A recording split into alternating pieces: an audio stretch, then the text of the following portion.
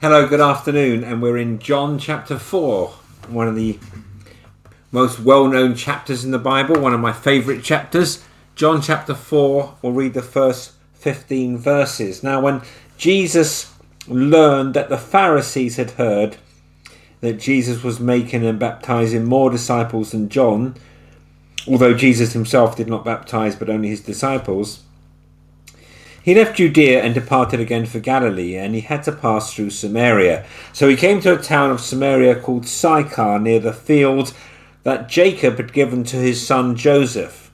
And Jacob's well was there, so Jesus, wearied as he was from his journey, was sitting beside the well. It was about the 6th hour. A woman from Samaria came to draw water. Jesus said to her, "Give me a drink." For his disciples had gone away into the city to buy food. The Samaritan woman said to him, "How is it that you, a Jew, ask for a drink from me, a woman of Samaria? For Jews have no dealings with Samaritans." Jesus answered her, "If you knew the gift of God and who it is that is saying to you, 'Give me a drink,' you would have asked him, and he would have given you living water." The woman said to him, "Sir, you have nothing to draw water with, and the well is deep. Where do you get that living water? Are you greater than our father Jacob? He gave us the well and drank from it himself, as did his sons and his livestock." And Jesus said to her, "Everyone who drinks of this water will be thirsty again, but whoever drinks of the water that I will give him will never be thirsty again. The water that I will give him will become in him a spring of water welling up to eternal life." The woman said to him, "Sir, give me this water, so that I will not be thirsty or have to come here to draw water." And may the Lord bless the reading of his holy and inerrant word. John 4. With very few exceptions, maybe no exceptions at all, Jesus was not the Messiah that people were looking for. He was not the Christ they expected, and for most of them, he was not the Messiah they wanted. Jesus was often surprising. He was oftentimes scandalous. His birth was not what they expected from the Messiah. The way that he spoke, the things that he did, often astonished and marvelled the crowds, sometimes to their delight, sometimes to their great disappointment. And clearly no one thought the Messiah would come and suffer and die. No, the Messiah was supposed to get the Romans off their back. He was supposed to put an end to their suffering. He surely could not be the Messiah if he came and suffered and died. And they were not expecting that once dead, he would be raised to life again. Jesus was full of surprises. He was not what they were expecting. And if we are honest, Jesus may not be what you are expecting either. Jesus is not as many people in our world imagine him to be. He was not simply a soothing, kind, inoffensive, nice first century Jew. And let us be honest, Jesus was not as safe and as tidy and as manageable as some of us imagine him to be. He was not as predictable as we would like him to be. He did not play by the rules that every religious person thought that he should play by. He was amazingly unsentimental. Now, I know many of us are familiar with the Bible, so it is hard for stories in the Bible to shock us like they should. But if Jesus does not surprise you, then you have become very holy, or if you have stopped paying attention, because Jesus is often surprising and sometimes shocking. This is one of those passages. Jesus was most certainly a surprise and a shock to the woman at the well. And I can only imagine that his disciples found him surprising and shocking when they returned and found him talking to the woman at the well. You can look at this familiar story in John 4 as having 3 acts. This afternoon we look at Act 1, verses 1 through 15, and we could call it water. Then Act 2 could be at verses 16 through 26, and we could call it worship. And then the final act, the third act, John 4 verse 17 through 42, Act 3, we could call witness. These are the 3 acts unfolding in the story, and we'll see them as we progress, water, worship, witness. So in the first act, John 4, 1-15, Jesus speaks 3 times. Maybe highlight that. 3 times Jesus speaks in the first 15 verses. He speaks in verse 7, he speaks in verse 10, and he speaks in verses 13 and 14. And each statement is more surprising than the last. 3 statements from Jesus, 3 surprises. And as we see these 3 surprising statements, we find not only the Samaritan woman to be shocked, but perhaps we need to be surprised too. So 3 statements from Jesus, and number 1 in verse 7, a woman from Samaria came to draw water, and Jesus said to her, "Give me a drink." It seems innocuous enough until we realise the cultural religious setting, that Jesus is in Samaria. In verses 1-6, we see that the Pharisees, the religious leaders, had heard of his popularity, that his disciples are baptizing all sorts of people. You have John the Baptist, you have Jesus and his disciples who are baptizing. Now, part of what was scandalous was not baptism so much. Baptism was present in first century Judaism for proselytes. You baptized those who came into the Jewish faith as a means of marking them out as having entered the covenant community. Now, the surprise and the scandal was that John and Jesus were having Jews to be baptized. So John the Baptist and Jesus were saying, you need to repent, you need to be born again if you're going to enter. So they were baptizing Jews to enter the new kingdom of faith. The Pharisees got wind of this, perhaps fearing that they could drive some sort of wedge between John's ministry and Jesus, or perhaps fearing for his life. They decide that it's time to head back to Galilee. Jesus decides it's time to head back to Galilee, which will be the centre of his ministry for most of the 3 years.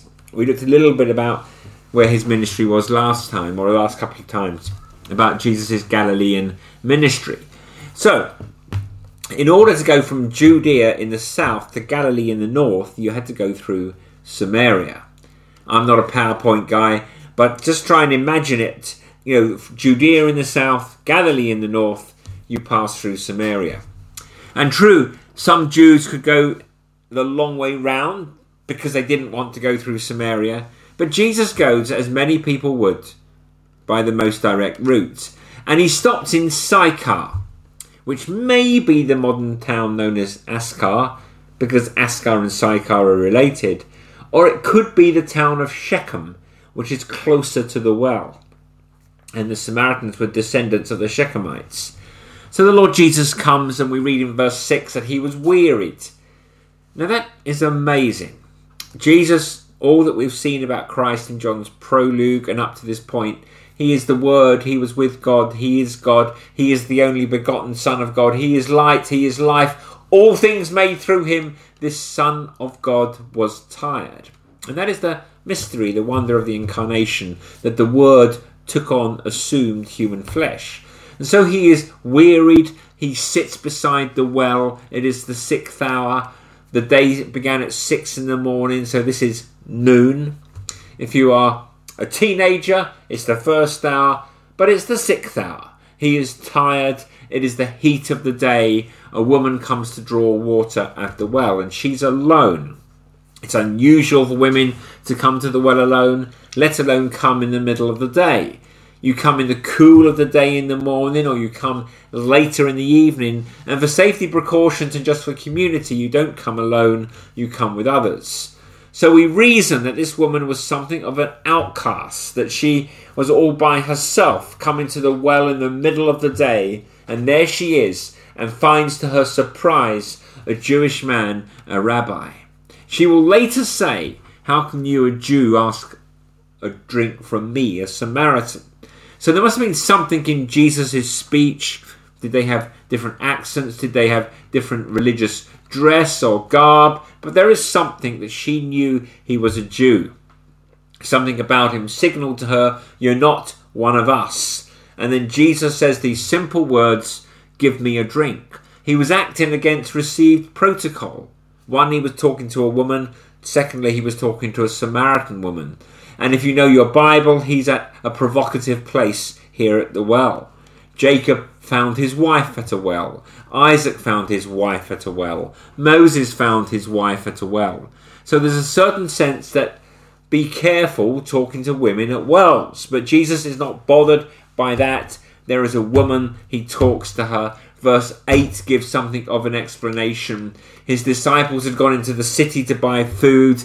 That is why his disciples are not there to attend or to talk to the woman on his behalf. It is just the Lord Jesus and this Samaritan woman. And the fact that he sent his disciples to buy food and that they were willing to buy food from Samaritans shows that they're having a measure of freedom that most Jews did not think that you should have with Samaritans. Jesus talks to her. Jews and Samaritans do not get along. You see that at the end of verse 9, that Jews have no dealings with Samaritans. You could translate it as they did not use utensils with Samaritans, because that is the literal idea behind the word, that they were not in table fellowship with one another. Now they were both united as the province of Judea under Roman rule, but this area of Samaria was divided by history and religion. There was acrimony between Jews and Samaritans. And this is why the woman is surprised that Jesus would not only speak to her, but be willing to use water that had touched her drinking utensil. And after the Assyrians wiped out Israel in 700 BC, the land was resettled with foreigners who intermarried whatever poor Israelites were left. And those who were left there in Samaria were the poor of the poor, who intermarried with those who were religiously and ethnically different. And so the Jews thought of the Samaritans as religious and racial half-breeds. That is what they thought of them. The Samaritans, for their part, built a rival temple in 400 BC. The temple was in Jerusalem. They built a temple on Mount Gerizim. And we'll come to that passage in a couple of weeks, where the woman asks, what mountain do we worship on? Because the Samaritans had a different mountain. In 128 BC, during the Maccabean revolt, the Jews destroyed that temple in Samaria. The Samaritans only recognized the Pentateuch, the first 5 books of the Bible, as their religious canon, because they believed that after Moses, Israel's religion was polluted and perverted. So this is a different religious group. It is a different ethnic group. There's acrimony and animosity between the two. In AD 6 or 7, just a generation before these events, Samaritans scattered bones in the Jerusalem temple during Passover, an act to make the temple unclean. So the fact that a Jewish rabbi would speak to a Samaritan woman was shocking. Please get that. And she's floored by the request. The Jews thought of the Samaritans as less than Jews, and probably thought of them as less than people. There is a statement in the Mishnah. If you remember, the Mishnah is a collection of Jewish rabbinical oral teachings. It's put together about a century after the time of the Gospels, but it reflects many of the practices and beliefs of the Jews in the first century. And there's a line from the Mishnah, the book of Niddah, chapter 4, verse 1, says that Samaritan women are deemed menstruants from their cradle. That was the rabbinical understanding in the verse. In other words, Samaritan women from birth were deemed to be as unclean as menstruating women. And there were laws in the Old Testament against men and women and their uncleanness. And these rabbis concluded that every Samaritan woman from birth to death is unclean. John Calvin said the Samaritans were known to be the scum of the people gathered from among foreigners. That's how the Jews thought of Samaritans. So it is surprising that Jesus would say, "Give me a drink."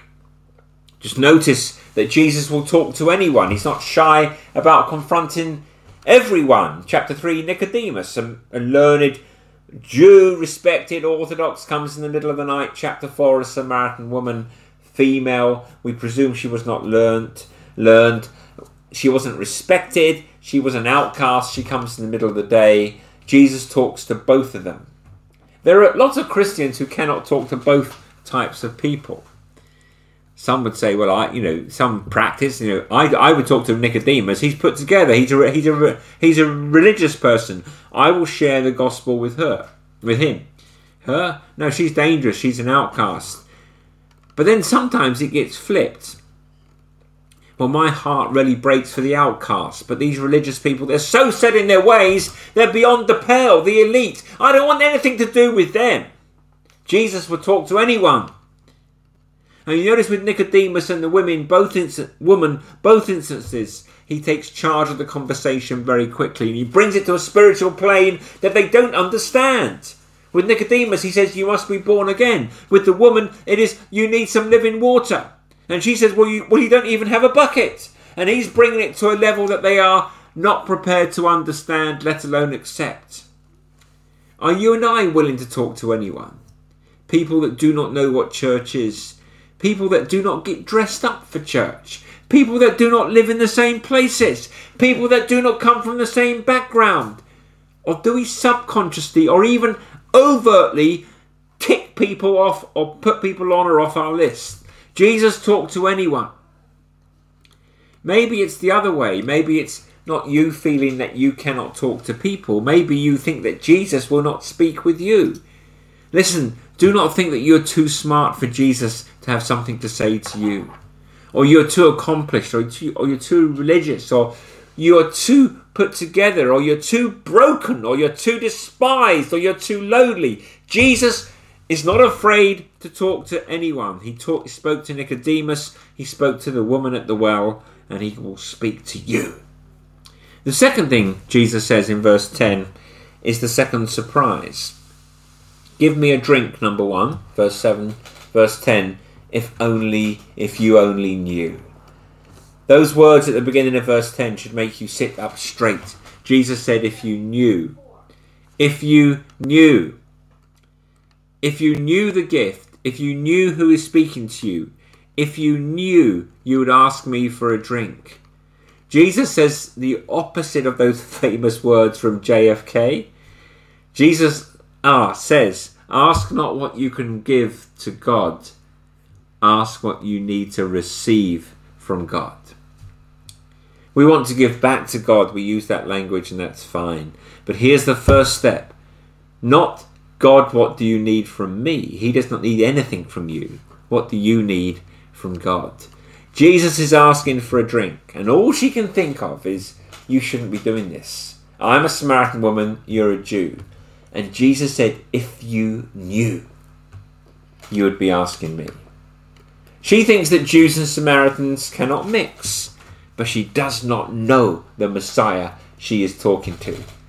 Jesus is not defiled by what he touches. No, what he touches, he makes clean. You see, with lepers, they make you unclean. You can't come near a Samaritan, she makes you unclean. Now, Jesus operates with the opposite understanding. I'm not in danger of becoming unclean by being near you. You might be made clean by being near me. We do not ask because we do not know. Verse 10. 2 things she does not know. He says, if you knew what could be given you, if you only knew the gift, but you do not, you think too small. God is never exhausting his resources. He does not have to ration his grace. He does not have a limit on mercy. If you knew the gift, Samaritan woman, if you knew the gift, dear friend, you would ask. You will not exhaust it. Jesus says, if you knew what I could do for you, you wouldn't worry about giving me a glass of water. You would ask me for oceans. He says you do not know what can be given, and you do not know the one who is giving. If you knew who it is who is speaking to you. Now, it is amazing that Jesus would say something like that. He truly is either an egomaniac or he is the Christ that she has been looking for, who speaks that way. If you knew who you were speaking to. Anyone else talked that way, you might say you're so full of yourself. But it is Jesus. Do you know the singular command that Jesus gives to the gospel relative to prayer? Ask.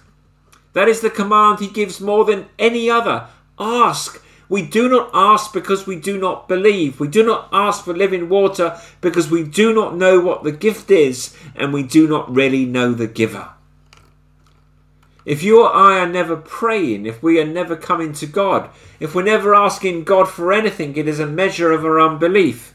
We do not know what God can give us, and we do not know who He is. If you only knew. Of course, she does not understand. We see that. In verse 11, she's thinking in a very literal way. She says, "Sir," which is being respectful, "you have nothing to draw water with." Usually travellers, everyone would carry some kind of skin bucket that they could lower into a well along the way when they stopped to be nourished. But he doesn't even have that. The disciples presumably have gone into town. They have that kind of equipment. He has nothing.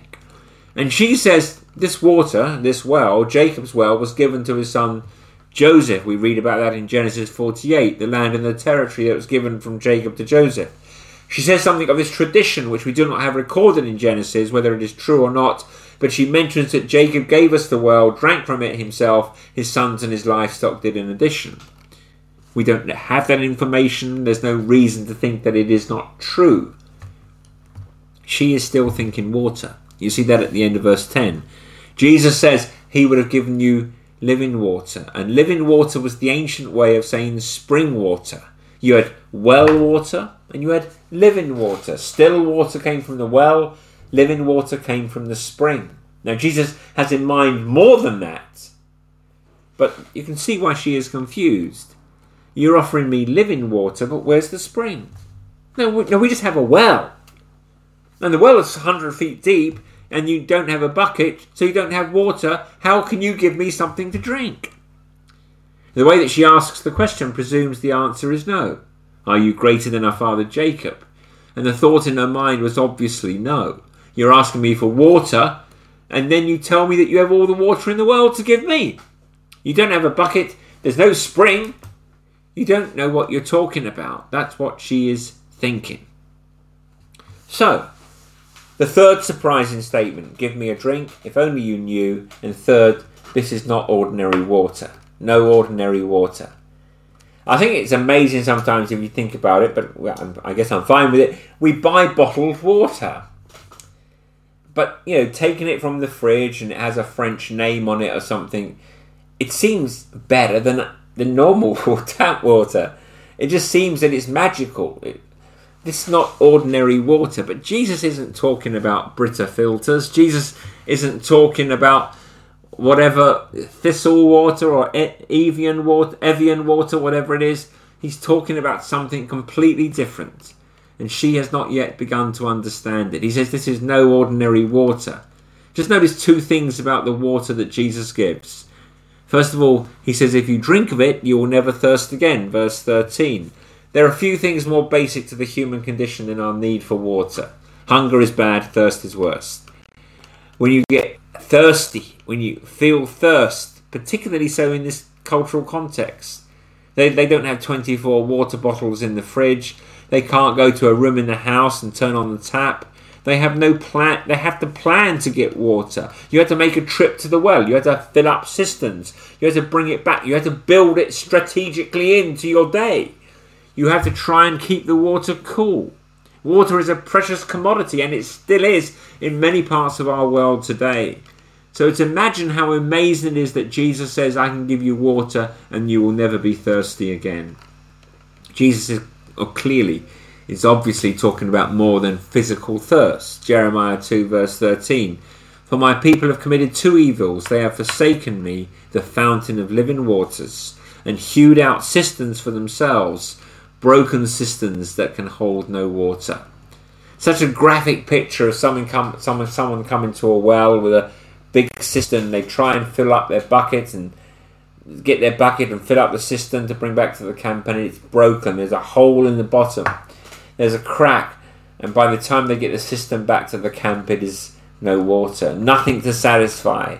The Lord said through Jeremiah, that's what my people are like. It's filling up broken cisterns, and you're surprised you're always thirsty. We do the same thing. If I could just get that one job, then I'd be happy. If I could just have one more child, If I could just be married. If I could just be retired. If I could just go on holiday. If I could just not have to wear a mask. It is broken systems. We think that will finally satisfy. It doesn't. We'll get to the rest of her story. This woman seems to have an insatiable appetite for sex, or maybe it was not for sex, maybe it was for men, or maybe it was for the security that she thought she could get from men, or maybe it was the validation or self-worth she thought that would come with having a man. Whatever reason, we're going to find out later that she's on man number 6. Jesus is saying to her, though she may not understand it, how would you like to try something that satisfies? You will never be thirsty again. The second thing about the water is that it's waters of salvation. Jesus says in verse 14, the water that I will give him will become in him a spring of water welling up to eternal life. That's what the prophets foretold, the wells of salvation. Isaiah 12 verse 3. Streams on the dry ground. Isaiah 44 verse 3. Isaiah 55 verse 1. Come, everyone who thirsts, come to the waters, and he who has no money, come buy and eat, come buy wine and milk without money and without price. That is what Jesus is fulfilling. You are a Samaritan, you are a woman, you have nothing. I have water, come. You do not need money, you do not need to be someone, you do not need to belong to the right group, you do not need to be the right colour, you do not need to be from the right place, you do not need to get worship on the right mountain. You just need to come and ask me for a drink, and the water that I will give you will satisfy you, and it will save you. There is a gift that the Lord Jesus stands ready to give you. The Greek verb is didamai, to give. It occurs 7 times between verses 7 and 15. It is the verbal centre of the story. Give. Do you know what I have to give to you? Do you know what I can give to you? Do you know the gift that is here for you? You can be forgiven. You can have meaning. You can have eternal life. You can have the Father who loves you always and forever. And in verse 15, she says to him in reply, Sir, give me this water that I will not be thirsty or have to come here to draw water. Now, does she understand what Jesus is talking about? Does she understand eternal life? Probably not. She's parroting his words to some degree. She's not comprehending fully, but she knows just enough. With all the things that she misunderstood, and she misunderstood a lot. She thought she knew about Jews and Samaritans. She thought she knew her own history. She thought that she knew about the right protocol between men. She thought she knew about Jacob's well. She thought she knew where she could get living water. It turns out she didn't know a lot of things. But there's one thing she does know, that she is thirsty. That she's at the well again, and she is thirsty. And she may not understand what this man is saying to her. She may not understand living water. She may not understand where it is coming from. But she knows this man says he has water, and she is thirsty. Do you know the same? You may know next to nothing about church, Christianity, God, Bible, but are you thirsty? Can you testify that you have broken systems and they are not holding water? That you've tried everything? And that you are not satisfied? Perhaps if nothing on earth satisfies, it is a testimony that you were made for heaven. Think of Nicodemus and the woman, so different. Man, woman, Jew, Samaritan, learned, unlearned, orthodox, outcast, respected, disrespected. So different, and yet they're more alike than not because they need the same thing. They need water. Jesus says, you need water to be born again, Nicodemus. He says to the woman of John 4, you need water to live. And they both need what only Jesus can give them, and it is what you need, and it is what I need, and it is what only Jesus can give.